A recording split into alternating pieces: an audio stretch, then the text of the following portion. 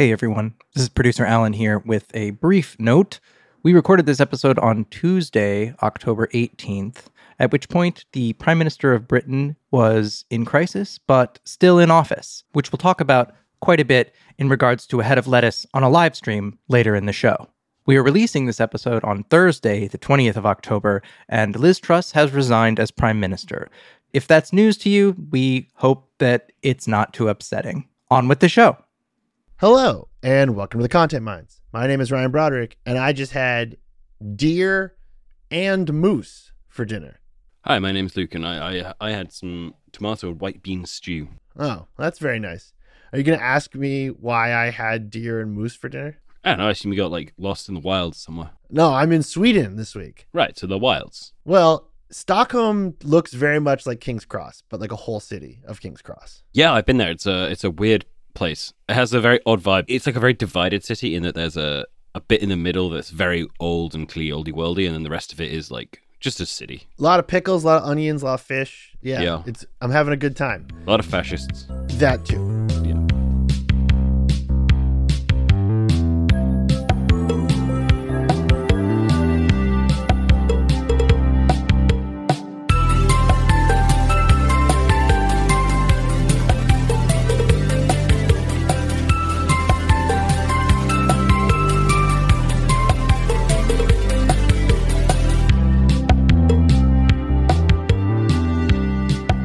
All right, welcome to the show, guys. This week, we're talking about a whole bunch of different news stories because basically all the things that we've been talking about for the last couple months have all been updating and evolving. And so we're just going to do a big run through of the internet this week. So to kick things off, as always, the question I ask you every week, Luke. Well, every week I remember.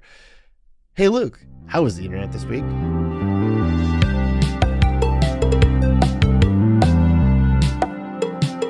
The end of this week was, I don't know, it's kind of hard to put a finger on it because I think the internet has not been all that cohesive this week. If I had to pick a word, I feel like it's been kind of cantankerous. Cantankerous. I don't know if you used that before. I mean, it's been 2 years. I'm running out of adjectives. No one ever told you that you have to use a different adjective every week. Well, obviously, I can't use the same adjective twice. Why? We've done 118 episodes. Of course you can use the same adjective twice. No, I've got to keep using new adjectives. Okay, so cantankerous. Why? Yeah, I don't know. Everyone's felt a bit fighty for no reason. It's tricky because again, I'm trying to do international internet, whereas obviously British internet is very different because British internet is just watching a government collapse in real time again for the fourth time in 2 years. I don't know, man. You want to talk about repeating topics over how many British governmental collapses have we talked about on this show over the last 2.5 years? Well, they've had to start disambiguating them on Wikipedia. Right, there's too many to follow now. Yeah, there's a July 2022 government collapse and an October 2022 government collapse, which, yeah, is good. In America, we're having a similar thing, but it's not governmental. It's more just that various very wealthy men are acting increasingly insane. And for some reason, no one's really doing anything about it. Well, because they have money. No, you don't have to do anything when people have money. It just happens, and you just keep going. Yeah, that's true. I don't want to talk about the Kanye West Elon Musk thing. That's what I don't want to talk about this week. Although interesting, there's an interesting link to the British government in it. Really? You can do this? Do it. Pull this off. Yeah. So what in the House of Lords is a guy named Lord Farmer who is a Brexiteer. He was. Oh, is this Candace Owens' husband? Yeah, his name's Lord Farmer. He's a Brexiteer. He stood for the Reform Party. His son is George Farmer, who's Candace Owens' husband. Oh, wow. Okay. So then I guess we are going to talk about this. So Candace Owens is a far-right commentator. She works at the Daily Wire, which is owned by Ben Shapiro. She's been buddy-buddy with Kanye West increasingly over the last couple weeks. Kanye West has announced that he's going to be buying Parler, which was the far-right social network that was used to organize and live blog the insurrection. And Candace Owens' husband is this Brexiteer lord's son. Yeah.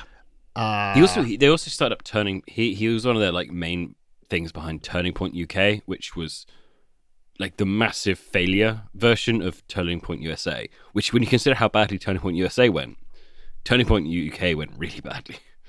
Well, we've talked about this before. Every time that some right-wing nutjob tries to build an equivalent in the UK to what's going on in the US. It just doesn't work. Yeah, no. For lots of different reasons. Do you think Kanye West is going to actually buy Parler? I mean, probably. I mean, we've spoken about this also before, but the entire point of a social network is the power is the network, and buying these weird bubbles has no power. It has nothing. Like, the reason why Elon Musk buying Twitter is different is because Twitter is not a bubble. Things break out of it. Things move between it. But if you buy a social network that only has a load of people who agree with you on it, you don't break out from it. Like, I mean, there's exceptions, obviously. Someone like 4chan is a network that breaks out of its ecosystem. Aside from that, I don't really see why you buy it. I don't see what he gains from it, other than, he probably will buy it because he thinks he's Elon Musk, and he's not Elon Musk and doesn't have that much money. He just has a lot of money. And yeah, I don't know.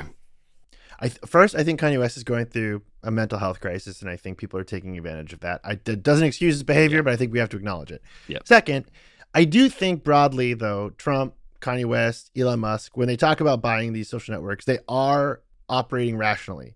I think they understand that social networks mean power. Followings on social networks can be translated into actual influence in the world. I think they are overestimating the power of the followings that do not break out of a silo. Oh, I do too, but I think that they understand that there's something there. And then by trying to buy it, it's like their dumb rich guy brain saying, well, that's important. I should own it. And I think they're also very threatened by the ability of other people using those networks to become as powerful as they perceive themselves to be. Yeah, I mean, I kind of think it's like how rich guys used to buy sports teams. Like, it's kind of a bauble at this point. Like, the thing that they believe in right now is free speech, and they're all going to talk about free speech and how they can't be cancelled and how it's important not to cancel people. And 20 years ago they would have talked about how they're really connected to this neighborhood in which the sports club is, and then they buy the sports team, and then 10 years later everyone hates them and they're bored. That's true. Also, if any of them really cared about the business aspect, they would just buy Pinterest, because that thing's a behemoth. Yeah. Like, that's the real social network that runs the internet, is Pinterest. It's completely gobbled up Google at this point. That's true. Can I jump in here with this is producer Alan. Hi, Alan. We forgot to introduce you, producer Alan. I'm sorry.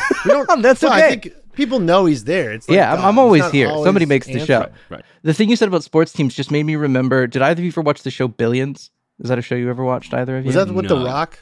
Was that? No. That was Ballers. That's a different... Ballers and Billions are different shows? Those are different shows. That's correct. And neither of them are Succession, correct? Correct. That's another show. All of them are shows about toxic rich men behaving poorly. Billions was the one where Damian Lewis plays the head of a hedge fund who's like built himself up from nothing, and he's worth billions and billions of dollars. And he tries to buy an NFL team, and then there's a like Warren Buffett-esque figure that basically tells him he can't buy an NFL team. And the quote that he says that always resonated with me is, "We don't have knighthoods in this country, and so the next best thing we have is owning sports teams.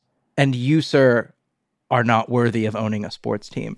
So I think that that's a little bit like there's no proper aristocracy in America, and there's no way to ascend to it. And so you need these demarcators of that, like, I'm not just a rich person, I'm a rich person who owns something fucking ridiculous that only a few people can own. Right. It's like how Mark Cuban owns the Mavs, I think. Right. Correct. Yeah. Also, while we're talking about sports team, it's pretty unacceptable that you would come on this podcast wearing an Arsenal hat. I put it on just for you. Hey, thanks. You had a good match the other day. That match that you went to last week. Can we focus on the internet, please? So, what I think is funny is that a lot of the behavior of these insane men, particularly Elon Musk, like Elon Musk is out on Twitter, posting racist memes, saying crazy bullshit about Russia and Ukraine and acting like a complete asshole all the time. And everyone's like, I can't believe this. This is what it's going to be like when he owns the website.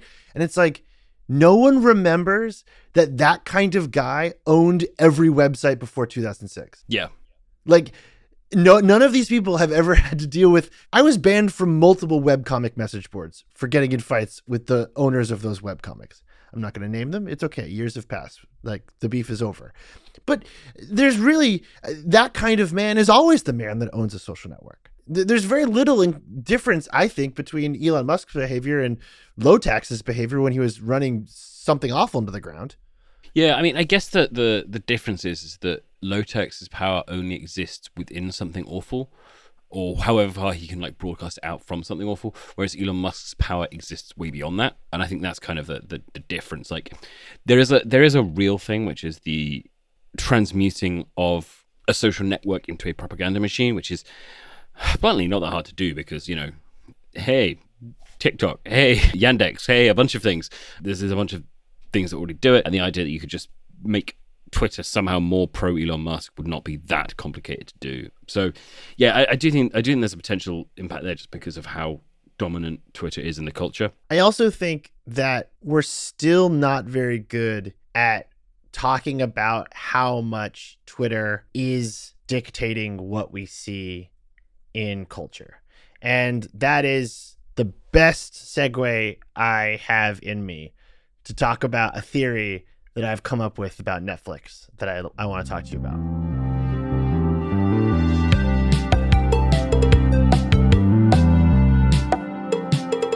Okay, so the Wall Street Journal published a story about what Netflix is trying to do to figure out how people are using the service. Essentially, they had a whole understanding of what Netflix was like during the pandemic, and now that the pandemic has entered let's say a new phase. It's over. We understand this. Sure, right. They don't understand what people want out of Netflix, and this is part of a larger shift philosophically with the platform where they're putting in advertising and they're trying to figure out what the future looks like. So Del Cameron, a really great reporter at Gizmodo, tweeted out this Wall Street Journal story and wrote, Netflix acquired the rights to make a live action of arguably the most popular animated series of all time, took one swing, then abandoned the whole project. Netflix is losing because it objectively sucks. And then Gavia Baker Whitelaw, also a great reporter, writes for the Daily Dot, wrote back, they spent almost $500 million on 2 Knives Out sequels, something I personally appreciate, but is absurd. Also, recently they canceled a show before it even finished filming. The theory that I'm concocting about Netflix is, what if they're just totally obsessed with Twitter internally?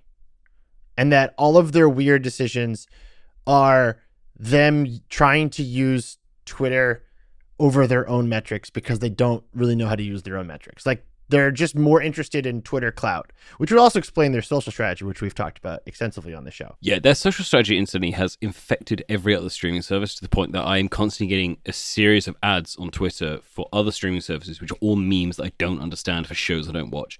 And it is, I'm starting to lose it. Luke, Rhaenyra Targaryen, that's the tweet. No, that'll be fine. I understand that. Stand. But it's just It's just like, hey, can you believe that the guide is the book? And I'm like, I know what the fuck you're talking about. I don't even know what show you're talking about. Stop doing this. No, this is true. This is really true. So when you travel and you open up Twitter in different countries, a lot of the ads are geotagged to the language of that country on Twitter. So if I'm in Sweden right now, so the Twitter ads are in Swedish. But anywhere you go, you'll get streaming service ads on Twitter. And if I don't recognize the screenshots and I can't read the language, I have genuinely no idea what show is being advertised to me, or like if it's even on TV anymore. It's utterly baffling. And in English, it even happens where it'll just be like 4 beautiful 20-something people wearing ugly River Island clothing and looking depressed, and they're like, this is a mood. And I'm like, who is the mood? What is the mood? What is this? What is any of this? To go back to my theory, I think Netflix, like Elon Musk actually, is making insane business decisions because they care more about Twitter than anything else, because it's the most publicly viewable metric in front of them. Okay. I basically, hold on. I'm workshopping this live in real time. I believe that one of the backfiring implications of the fact that Netflix doesn't reveal their metrics is that they're focusing on public-facing metrics on Twitter because they know they don't have to focus on their own unseen back-end metrics. Okay, I need to pull this apart because when you say they, I need to know who they are. Netflix. Okay, but is Netflix the creators working on the Mr. show, Netflix, or the people making the decisions about which shows they invest in? I assume Netflix internally has like a team of people who accept submissions, and then those people have bosses, And somewhere between those two layers are a bunch of people completely jacked up on Twitter making bizarre business decisions because they want Twitter clout. Okay, so the actual people making the shows, we're not talking about them. We're not talking about the writers, we're not talking about the directors. They're just coming and saying like, hey, I've got a nice show. And then 2 days later, someone says, I read a weird tweet about this. Now it's cancelled. I think it's a trickle-down Twitter brain, which is also going to be the title of this week's episode. Okay. I don't agree with this at all. Why? I think if anything, they should be listening to Twitter more. Really? You think Yes. you think there's a version of Netflix in which it is more focused on Twitter? Yeah, I don't think it's That's focused even on. I don't possible. think it's focused on Twitter at all. I think it is focused on these very odd shows that it's obsessed with and it's doing a lot on, and they're not good. Its internal metrics are saying they're good, and so they're sticking with them. So you think it's that? You think it's the opposite? Right. So if you take, for example, Dahmer, the Jeffrey Dahmer show, which you said was bad and unpleasant to watch. I would say morally repulsive, yes. Right. Okay. So we'll take that as an example. Everyone on Twitter saw that and was like, this is bad and should not happen and should not exist. But they were like, this is fine. We're okay with this. I think they're so insulated that they're kind of going back around. So you think that they've got Twitter brain. When they don't, they have like inverse Twitter brain. They're not listening to anyone. They're just being like, hey, the mouse is pushing the button at the end of its cage and it wants the sugar. You misinterpreted what I was saying here. Okay. I didn't mean that they want to be perceived as good on Twitter. Okay. I'm saying they want to have that exact reaction happen on Twitter.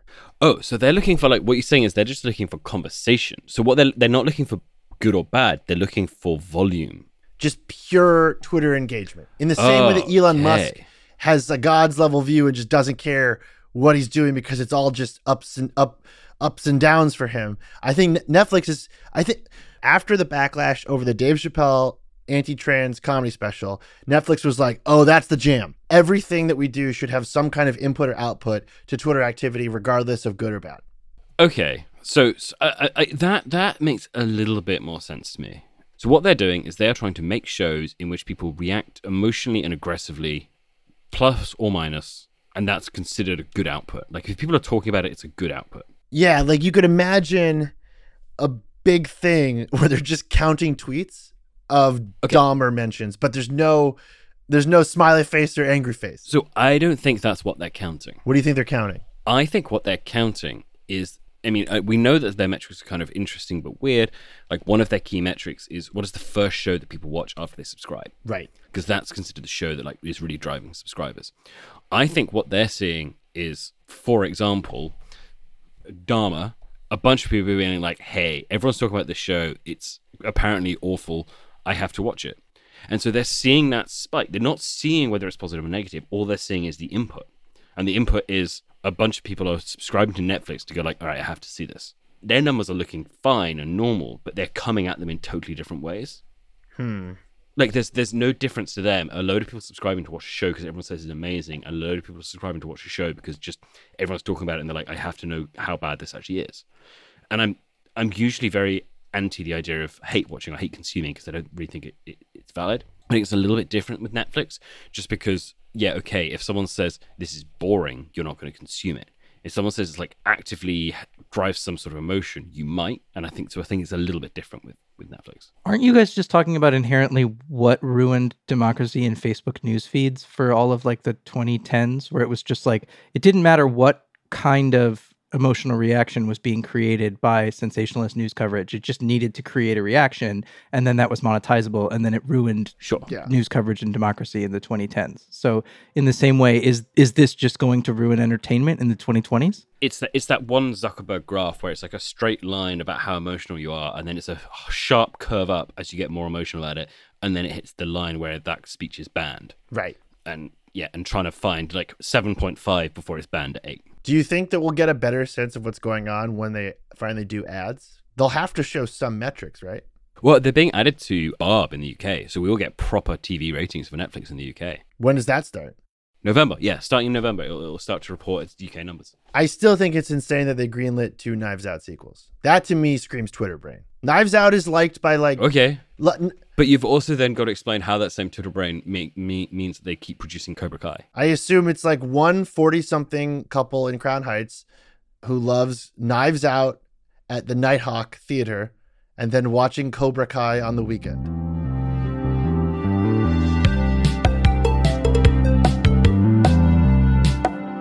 So we want to talk about kind of an update from what we were talking about last week, because it's gotten like way crazier and more confusing in the week since. What do you remember from the story between Meta and Indian news outlet The Wire? They had a story from Facebook. Facebook denied it and said that it was all faked. And there seemed to be a preponderance of evidence that maybe The Wire had gotten hoaxed, is probably the wrong word, but certainly had misinterpreted something, and something was a little bit off. Right. So The Wire says Facebook gave administrative access to India's version of Steve Bannon, and he deleted 7 posts off Instagram. Facebook says, no, he didn't. The Wire says, oh, look, we have an email from you that you admit that you did it and then claim that you have us on a watch list, which Luke and I think we're probably on too, even though then Facebook says it doesn't exist. We're on the fictional watch list. Yeah, we're definitely on the fictional one for sure. Okay, so from there, a whole bunch of people are like, that email isn't written in English like an American would type. It doesn't really make any sense. It has a bunch of listservs that either don't exist or aren't used anymore. The whole thing's fishy. Over the weekend, The Wire comes out and shares a video of them going through the email, trying to prove that it's real. But at the same time, the timestamps on the email in the screenshots keep changing years, which somebody noticed. Yeah, there's one that says 21 and one that says 22. Super weird there, right? And then Meta updates their blog post being like, no, this is still not true. The Wire then releases a statement saying, we stand by our story. We're not going to change it. And there was just this weird awkwardness where basically all of American tech were like, this is not true. None of this happened. And The Wire was saying, yes, it did happen. And then today, on October 18th, The Wire puts out a statement. The Wire intends to review its reporting on Meta. Starting from October 6, 2022, The Wire published 4 reports on Meta plus a statement on October 17th.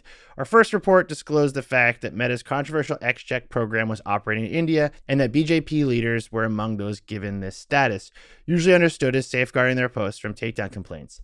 The document we received also indicated that the role extended to taking down other posts as well, a claim Meta denied. In the second story, we published an email from senior Meta official Andy Stone expressing anger at the leak of the document. The publication of each report prompted appreciation as well as criticism. Meta said the documents reproduced by The Wire were fabricated, but there were also questions from other quarters about the authenticity of the documents which our reports were based. The Wire received the information and other materials from our sources, at least one of whom had either earlier supplied material that we have been using for a separate ongoing investigation. And then The Wire also spoke to Casey Newton at Platformer about this, essentially saying that this was a source they had known for a while. They've been working with them. They brought this source in after they heard about the Instagram post being taken down. And then another piece of this, which I haven't seen anywhere else, possibly because it was covered extensively by an absolutely demented right-wing blog in India called Op India that is horrible. And also, I'm pretty sure this isn't based on my viewing habits right now, but it's like got a bunch of like hentai programmatic advertising on the page I'm looking at right now. Sure. Maybe it's my browsing. I don't know. But I don't think that's true. I've changed countries recently. So well, maybe it's a Swedish thing. It could be a Swedish thing. You're right. It could be a Swedish thing. So one thing that Op India did point out, unfortunately, because once again, they're awful, is that Cringe Archivist, the user that had 7 posts removed that kicked off this entire news cycle, has already come out publicly and said that they never accused Instagram of doing that. In fact, they believed the whole time that it was a problem with the AI filtering, and that it was just an accident. So it seems like the Wire journalist saw this, didn't really coordinate with the initial user that had this happen to them, went to their source, who may have been setting them up for months for an exact situation like this, which is my personal belief, and then got duped really hard, really publicly. But what's even weirder, though, and this is why the story just like keeps changing constantly, is that the video that they used features an instance of Workplace. You know what Workplace is? Yeah, it's the kind of the internal Facebook intranet, basically. Yes, but anyone can set up an instance of it with like a trial version. So this instance of Instagram Workplace was able to be set up, but then as someone else pointed out that it should be not possible to set up a instance of Workplace called Instagram. Like, like that is a ridiculous thing. And, you know, as much as Facebook has been beating this drum being like, none of this is true, a lot of people have come forward saying enough of this is based on things that are half true that you need to explain in great detail how this happened and how this could have happened, including how you could set up an instance of Workplace called Instagram and then use that to create this extensive of a fake document trail, which I think is fair. So the best explanation of this is that basically someone has taken things that they know, used them to create a hoax. So there's kind of enough real stuff tumbled up with non-real stuff that it becomes everything is a little bit gray. I think so. I think the most obvious explanation is that this was a politically motivated hoax to make The Wire look bad. India is a country with criminal libel laws. I think kind of makes a lot of sense that this was some kind of troll. That kind of thing happens in the US all the time. There's also a version of this where their source may have worked at Meta in the past, may be connected to Meta in some way, and maybe having some kind of mental health crisis, right? Yeah. This is another thing that can happen. And in fact, I've definitely come across sources who believe that they have something, and it becomes very clear that they don't. And, you know, luckily you don't fall for it. But I could easily see a situation where the initial source gets it wrong, and what The Wire is doing is inadvertently publishing someone going down a really out of control spiral, trying to make this look legit after not getting it legit. Yeah. And it could be totally innocent to The Wire. It could just be that this source wants to really back up what they did, and it wasn't true. Yeah, there's an awful lot there, which I mean, it doesn't put anyone in a good light. No, I think that Facebook has got to do something about misinformation, man. You know, it's so crazy. Isn't there also another part of this where everyone is so terrified of being labeled as having been a part of misinformation that they just sort of double down in an effort to sidestep it? Because it seems like The Wire at any point here could have been like, you know what? Yeah, we maybe got part of this wrong. Or Meta could have been like, oh yeah, we could have been more strict about whatever. But everyone is so aware of how important it is to get this shit right that no one's willing to admit to being wrong. And then it just makes all of it worse over and over and over again. I think that's totally right. I think there's this bizarre reaction from the not right-wing media right now to be morally and factually and totally perfect in every way as a way to make up for the fact that they're not taking the swings and being as aggressive as right-wing media. And I in India, it's a bit different because after almost 10 years of Modi and the BJP being in power, it's essentially right-wing media and activist media. There's not and Casey Newton touches on this in his piece as well. The middle is going away quite a bit, but I think there's this idea that we can defeat them with facts and pure journalism and not playing dirty. And part of that means that when you screw up, you can't really easily admit that you screwed up because then you've lost the only thing you believe you have over them, which is a moral high ground. When who gives a shit? that's my very like simple thing is like you don't have to do that. But what's also interesting is that this process that's happened to Indian media is happening to all other parts of Indian pop culture. It's very aggressive. I'm really worried about the next Indian election, which is in like 2024. Like I feel that it's going to be quite bad, and this just sort of sets the whole thing up as being even worse.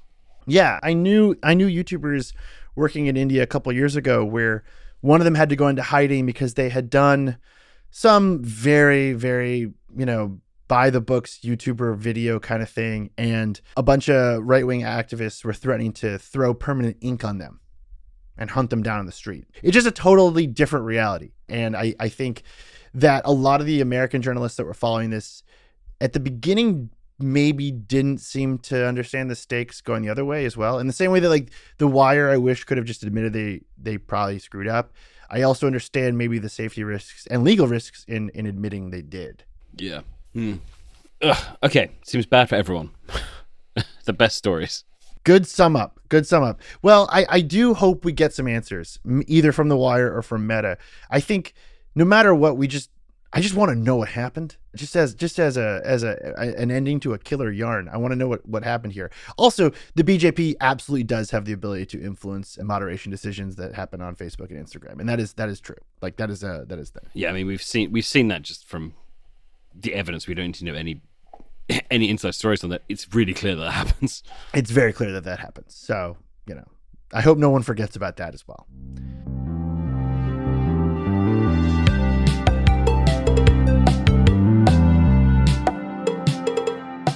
Luke, I think it's time, unfortunately, for our British listeners, but as a nice service for our American listeners, for you to explain what exactly is happening to your government right now. Because there's like a lettuce that's being live streamed wilting on camera. Can you just talk us through the whole thing, please? So Prime Minister Liz Truss, who has now been Prime Minister for, as we record this, I think 39 days, she did a whole thing the other week where she kind of collapsed the economy for a bit of a laugh. Stop being funny. So she fired the... I know that... Wait, hold on. I know the British economy is doing really badly because all the British YouTubers I watch who review Nintendo Switch games are becoming like very grumpy about how expensive Nintendo Switch games are. Yeah. So they're mad about everything's got more expensive, but that's happening around the world. But we just made it a lot worse really, really quickly. And then this was Friday 2 weeks ago. And then this last Friday, we reversed it all. We fired the original chancellor who did it, brought in a new chancellor. But the government is so unpopular now that the prime minister in the UK is only marginally more popular than Putin. Yeah, which is... Wow, that's pretty bad. That's pretty bad, yeah. Less popular than Boris Johnson at his worst moment, less popular than Jeremy Corbyn at his worst moment. Just the least popular prime minister. It just sounds like sexism to me, Why are all these men more popular than Liz Truss? She's just... Also less popular than Theresa May, to the extent that Theresa May is now being talked about as a possible replacement. No way. Yeah, we're going to bring back Theresa May. You got to bring her back. I loved her. She was awesome. And also, like, she had an energy to her. She had a charisma to her, Sure. I mean, yeah. She walked like a robot shit itself. But other than that, I thought she was quite charming. Well, even as this prime minister talks like she's shit herself. Oh, no, Liz Truss honestly talks like she just did a whole bunch of balloons. Yeah. She has like permanent nitrous brain. It's unbelievable. Yeah, she has like half 12 at a house party in Dalston, conversational styling. Every sentence she speaks sounds like it's going to end with her asking if she can bum a cigarette. Yeah. Like she is just vacant, glass-eyed balloon face. It's unbelievable. Yeah. Anyway, that's really bad. She is on the way out, but it's just not clear how long. So the Daily Star, a British tabloid, has started to do a live stream of a lettuce disintegrating. See if the lettuce will disintegrate first, or Liz Truss will have to quit first.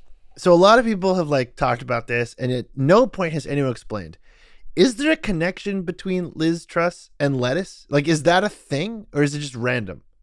I think it's random. There's like, did she say anything about lettuce, or did the Daily Star just be like, what? Like, let's just find a head of lettuce and stick it on a camera. So I believe what happened was the Economist said that Truss's time in charge of the government was approximately the same as that of the shelf life of a lettuce.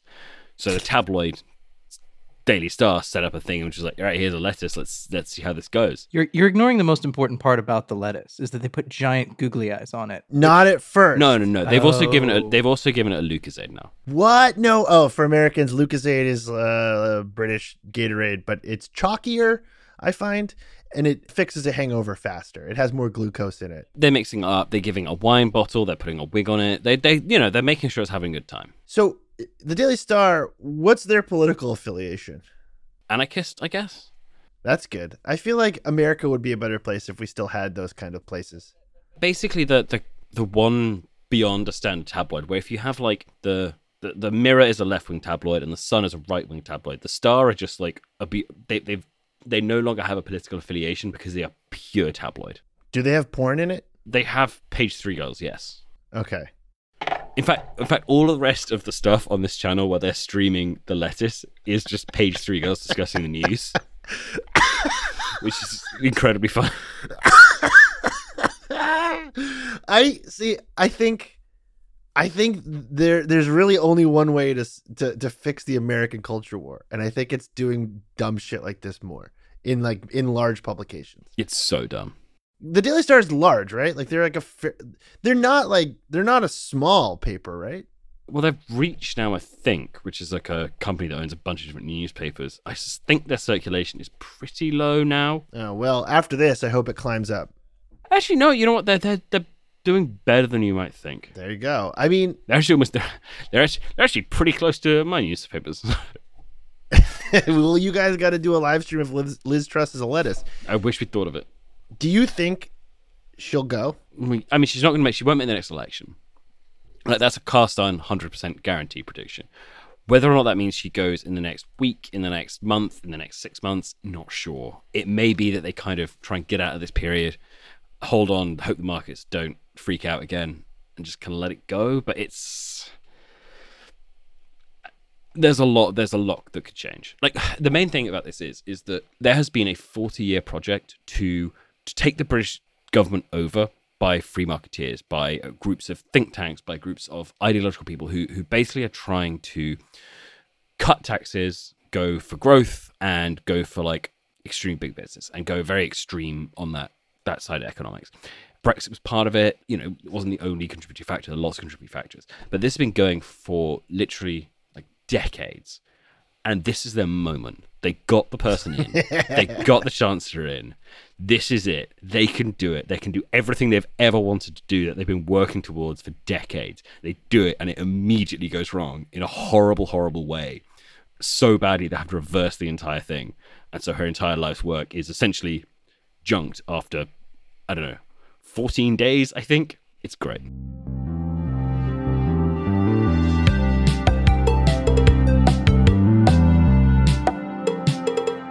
All right, I have to talk about this thing that happened on British Twitter in the last week, which made like a series of people's minds melt.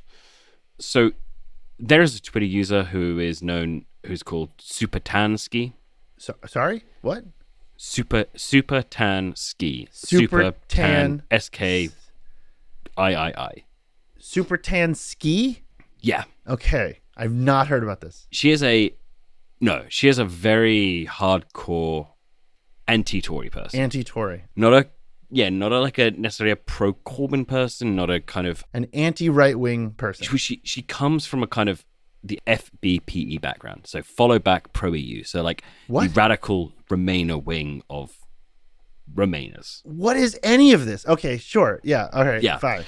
Well, basically, since 2016, a bunch of people sprung up as kind of Remainer influences. Like, it became a political tendency that people followed, and it's like the resistance people in the US. Yeah. It is exactly like the resistance people in the US. She's one of them. She met a guy called Russ in Cheshire, who is also one of these people. It's a man named Russ from the city or town of Cheshire. Yeah, I don't know if he's actually from there, but they are all, I don't want to say grifters because it's not quite correct, but they are certainly... I love how tangled up you are trying to describe this, actually. Well, I don't want to be too unpleasant towards them because I don't think they're doing anything wrong.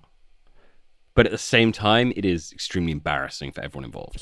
So tell me more about the characters involved here, because I think that's where I'm the foggiest. All right. So basically, there is a raft of people in the UK who are basically resistance grifters. But for anti-Brexit stuff, yeah, okay. Which has transmogrified into an anti-Tory thing, which is useful because everyone hates them right now.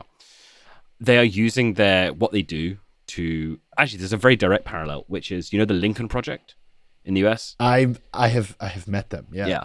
There's an exact parallel in the UK called Led by Donkeys. What? Yeah, it's like lions led by donkeys. It's the phrase where like everyone in the country's good, but the leaders are bad. Okay. It was used about the First World War. Okay, yeah. Led by donkeys are the British Lincoln Project. also, wildly, they were founded in the birdcage in Stoke Newington. The British Lincoln Project started in the birdcage. Wait, like is the birdcage the one that used to be a cocktail bar and then struggled as a cocktail bar and then had become like a tea room for a while? No, that's the one opposite end of it. But we've been there, basically. We've been to that pub a bunch of times. Okay, that's fine. Continue. Okay, all right. Whatever. And they have found a way to monetize their brands in various different ways. So wait, like the Lincoln Project, are they like center right Twitter users? No. So they are liberals. They are like basically London liberals. I see. Yeah. Okay. Although I actually don't know if the two I'm talking about now are that, but they are all kind of in the same genre, so they've figured out they have Patreons, they are selling books, they are doing what's that thing, the like coffee that Brooklyn dad defiant guy, that horny guy. That's the perfect analogy. Yes, they're like that guy. All right. But as a result, they have a load of fans who just absolutely love them. Sure. Then finally, this super tan person, whose real name is Tan Smith, I think, met up with Russ in Cheshire, and they shared a photo, and all of their fans were like, hey, you guys should have babies together, which is super weird. That is super weird. Then a bunch of people pointed out how weird that was. Then they got absolutely furious at the people who are pointing out, hey, it's weird that your followers keep trying to pretend you guys are having sex in a very odd way. And then everyone got absolutely furious and was yelling at each other, and then the police were called. The what? Yeah, someone's being investigated. Wait, hold on. Now, I feel like you were describing a very typical Twitter incident up until the police were called. Why were the police called? Tan Smith is accusing a guy called Rob of harassment. Okay, so first, okay, it's probably not good to say that two random people on the internet should have sex with each other. Although I would also argue that that's what the internet's been used for since the very beginning.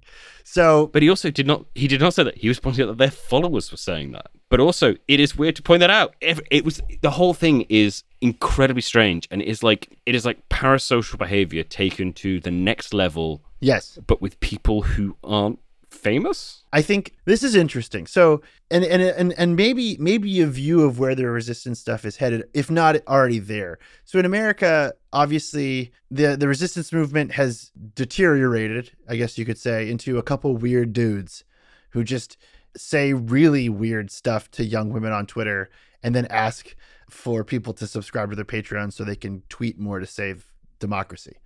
Fine. You know what? Whatever. It's parasocial in a sense, but a lot of the men in the resistance movement are old.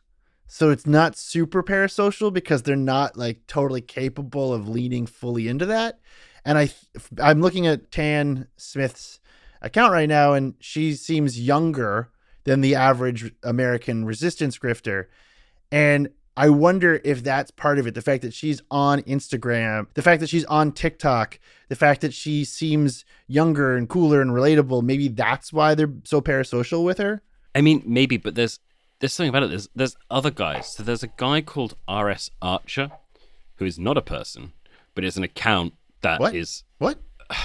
He got famous a while back, but he writes fan fiction about Brexiteers discovering that Brexit's bad.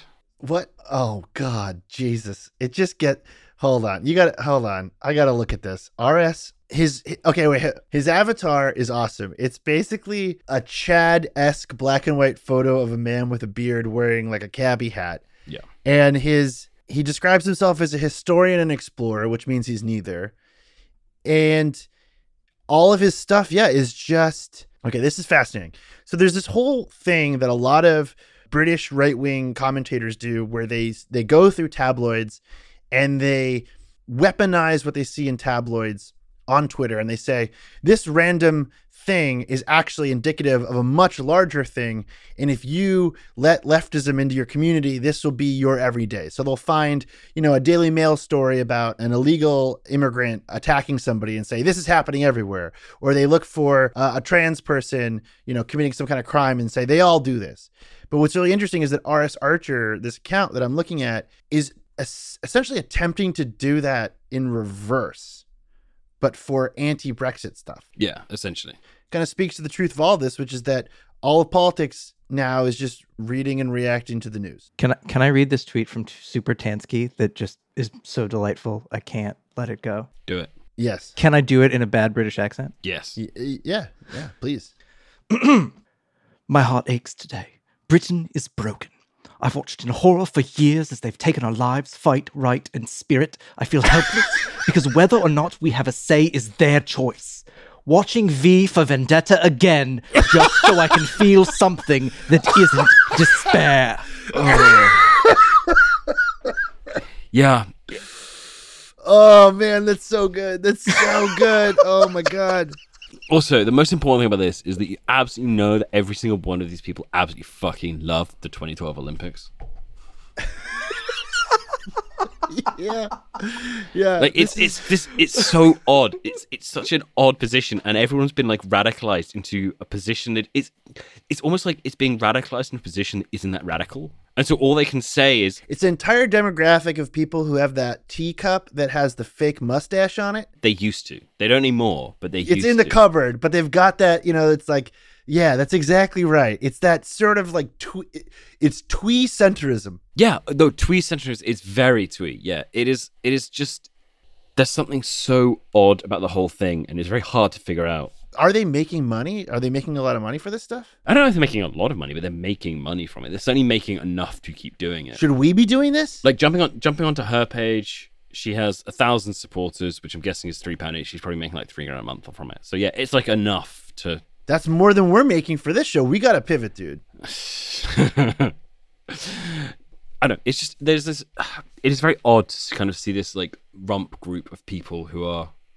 Yeah, it's almost like they're people like aggressively dedicated to making sure that everyone knows that like roast potatoes are good or something.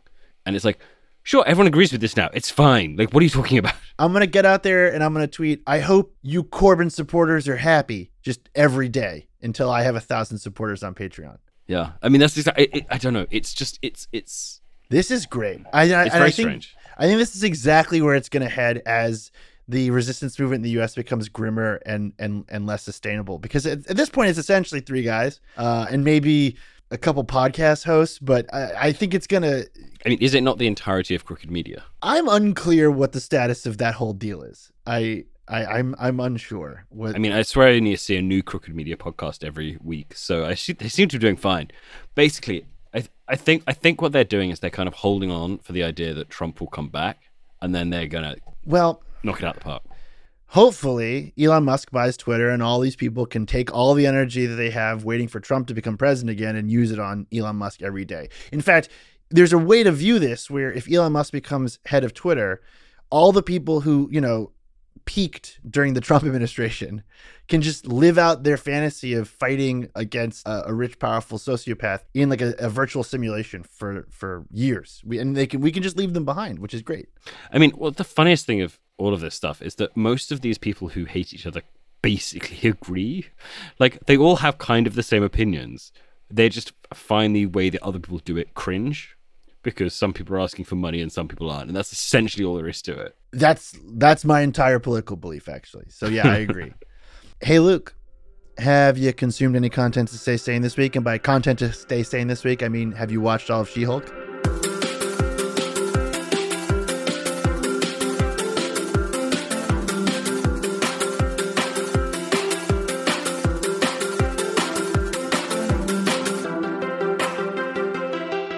Yeah, I've watched all She-Hulk. Before we go over to our bonus episodes, which are provided for paying subscribers, which you can check out at thecontentmines.com. I think I didn't mention that it's for paying subscribers, and I got an email from someone being like, real cheeky to charge for this, and I didn't answer, but I'm addressing you now in the show. Yes, it costs some money. It helps us keep the show moving. Anyways, what did you rate the entirety of She-Hulk out of 10? Out of 5, because you can't do 10. We've had this problem before. I don't know. I mean, not high. 3, maybe? I'm going to give it a 4.5 at least, if not 5. Oh. Wait, hang on. Are we doing it? Sorry, was that a 5? I thought it was out of 10. What? I just said you can't do 10. I thought you just said you can't give it 10. No, you can't think in terms of 10. So last time I tried to do 10. In that case, that's fine. That's like a 1. You were going to give it a 3 out of 10? Yeah, I did not like it. Wow. Okay, well, we're going to have some words. Alan, what would you give it out of 10, I guess? So I started it, gave up because I thought it was too family-friendly entertainment and lame. And then I binged the last 6 last night. And the way that it ended, I felt fully paid off. And I came out of it with the warm, fuzzy feeling that I wanted. What speed were you watching on? 1.5x. Oh, 1.5x. Okay, interesting. Okay. We're going to go talk about that on our bonus episode. Which Are we also going to run via House of the Dragon as well? I mean, I think we got one episode left. Let's wait and we'll do the whole thing next week. All right. So thank you guys for listening. Thank you, Alan, for making the beautiful soundscapes that are currently hitting your ear holes. And just a reminder, we have a show on November 10th in King's Cross. You can find more information about that in this week's show notes. It's going to be absolutely great. We have all kinds of amazing guests, and we will see you next week. Bye-bye. Bye.